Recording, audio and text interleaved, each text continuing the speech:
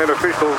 Welcome to the PIO Guy podcast, where we focus on tips and skills new public information officers will need to be successful in their new career. This is my first season with the podcast, and I invite you to sit back, take notes, and let's dive into PIO 101. All right, welcome back, everybody. My name is Todd Harmison, and I am the PIO Guy. And today we're back with another episode of the PIO Guy, where we talk about all tips, tricks, and tidbits to being a public information officer and or a crisis communicator. And today I thought I would dive into the world of public information officer from a fire department standpoint and kind of go through the many hats that a PIO will wear at a fire department. And these by no means are required. But obviously many times at a fire department, our staff are limited. When we are on a working structure fire or an event going on, you know, it's like every agency, all hands on deck, and there's not extra people to typically go around. So I wanted to kind of delve into what else a public information officer can do, not only on scene, but then during non-emergency times as well, to be value added for your department. So as a public information officer, you know, one of the hats that we wear certainly is media relations. All of the time we should be engaging with our local media, talking about points of interest related to fire prevention, fire education, recognizing our employees for great work for the job that they do, and also being that liaison with the media. So oftentimes you are one agency of maybe 10, 50, 100 agencies in that news market. And it's our job to promote our agency. So you kind of think of it as a little bit, you're vying for that spot in the news media. You're competing against law enforcement with things that are going on, crime in the community. You're competing with the politicians that are wanting to get their political message across to the news media. And so it's our job to make sure that the fire service is represented as well. The other thing is public communication. Oftentimes a PIO should be the liaison to the public. So if the public has a question about your agency or wants to reach out about fire service or fire prevention, the public information officer, you should be that go-to person for your agency. Whether that's the telephone call coming in, whether that's through social media, through your website, or, you know, even a public member stopping by the firehouse. Certainly the PIO should play a very vested role in that public communications liaison. Oftentimes, public education and outreach falls under the PIO's responsibility. We're coming up next month is Fire Prevention Month, and the PIO division should be very actively promoting fire safety and fire education during Fire Prevention Month and Fire Prevention Week. So that's something that certainly the PIO, in coordination with the officers, in coordination with the members of your department. You know, there's not, I can't think of any fire service out there that has enough public information and public affairs people that they can do all of these tasks without the support of the men and women on the front line who are the firefighters, the EMTs, the paramedics of the department. We as public information officers should be the ones that are the conduit to bring the message to the public, but it takes the members of the department as well. We also are the crisis communicators. During the incident, we should be the individuals that are communicating to the public, giving the public that right information at the right time to the right people so the people can make that vested decision. They can make the decision that's right for their family and for their business and their home to keep them safe. Another function is media monitoring and analysis. Something that I do on a daily basis is I go to the websites of my major television affiliates here, the NBC, CBS, ABC, Fox, our local print papers, even our radio stations. I don't do that every day, but periodically go check out the local radio stations, see what they're talking about. What is their angle on different news events that are going on?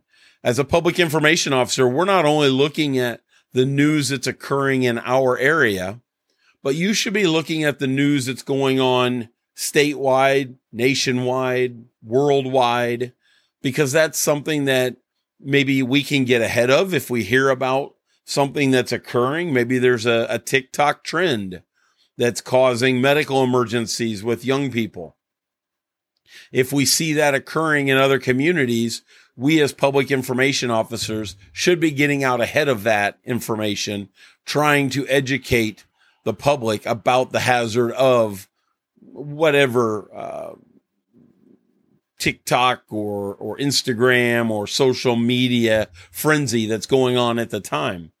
Another thing is when there are large events going on, maybe we have a similar facility or a similar threat in our community where you work at, maybe using a nationwide event such as an earthquake or a deadly tornado.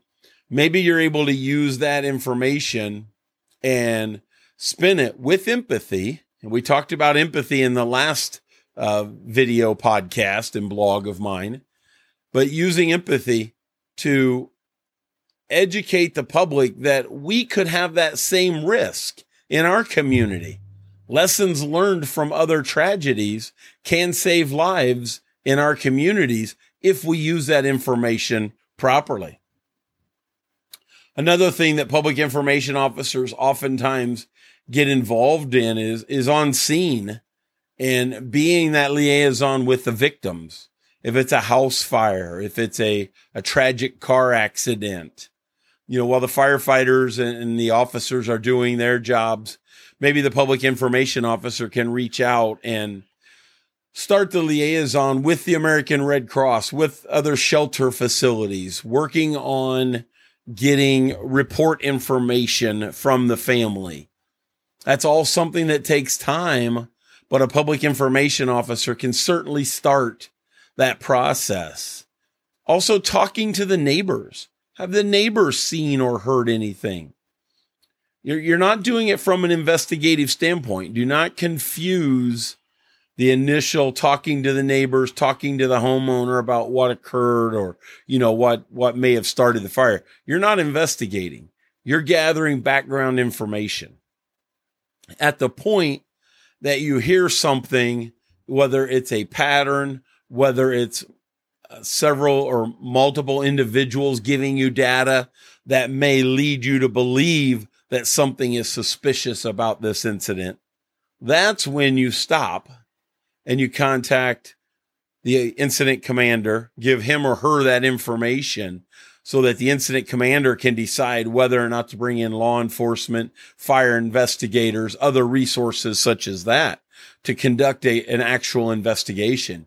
You're just trying to gather background information, maybe talking to the family in general about what their needs are and who lives in the residence and what kind of pets did they have, that kind of information. Those things all go into the fire report, but will also provide data if we need to find alternative housing, things like that for the family. Public information officer is a great person to be able to do that because you have learned about empathy and you've learned about the listening skills of our job as public information officers. Another thing is resource management. On scene of a large incident, I know as a public information officer, you're oftentimes going to be busy passing on that information to the public, But if you have the resources, if you have the ability or the bandwidth to take on more responsibility, most every incident commander would certainly welcome resource management as a support function that you could do to help out during an incident. Keeping track of what resources are in staging, what resources are still incoming, what resources are committed on scene. Keeping track of all that information, knowing that as you're pulling resources out of staging is communicating with the staging officer, communicating with incident command, maybe to start the initiation of more resources to be called to the scene if necessary. So that's something that a public information officer can do. I bring this up because as a PIO, we're not fighting the fire. We're not oftentimes cutting people out of a car. We're not oftentimes being the first line caregiver, but there are many other functions that still need to occur to keep everyone at the scene safe. And if we're doing our piece and we have the ability and the knowledge and the skills to take on more responsibility, that creates more need, more security for you as an individual member of the team. You're not just the person that they see that talks to the media when there's a 2 or a 3 alarm fire. Let me tell you, folks, as the economy starts to tighten up, agencies over the next year or two are going to be looking at ways to consolidate. Where can we find excess people? Where can we trim, if necessary, to put men and women back on the fire trucks, back in the ambulances, for a police department, back on the streets? And we have to make ourselves valuable team members. We have to be able to do more than just being that person that does the interview when the big incident occurs. So I challenge each of you 2 things. Number 1, look at ways that you can increase your skills and your value to your department. Is there more education? Is there more training that you can make? If you're not an EMT, maybe it's going to EMT school. Maybe it's going to paramedic school. Maybe it's becoming an arson investigator. I don't know. Maybe it's as simple as going through incident command classes and becoming a 300 or 400 level incident commander to make yourself more valuable. The second thing I challenge each of you with when you finish this video cast today is to go to my website, thepioguy.com. I have a lot of tips, tricks, and tidbits out there for public information officers to help you do your job in a better way.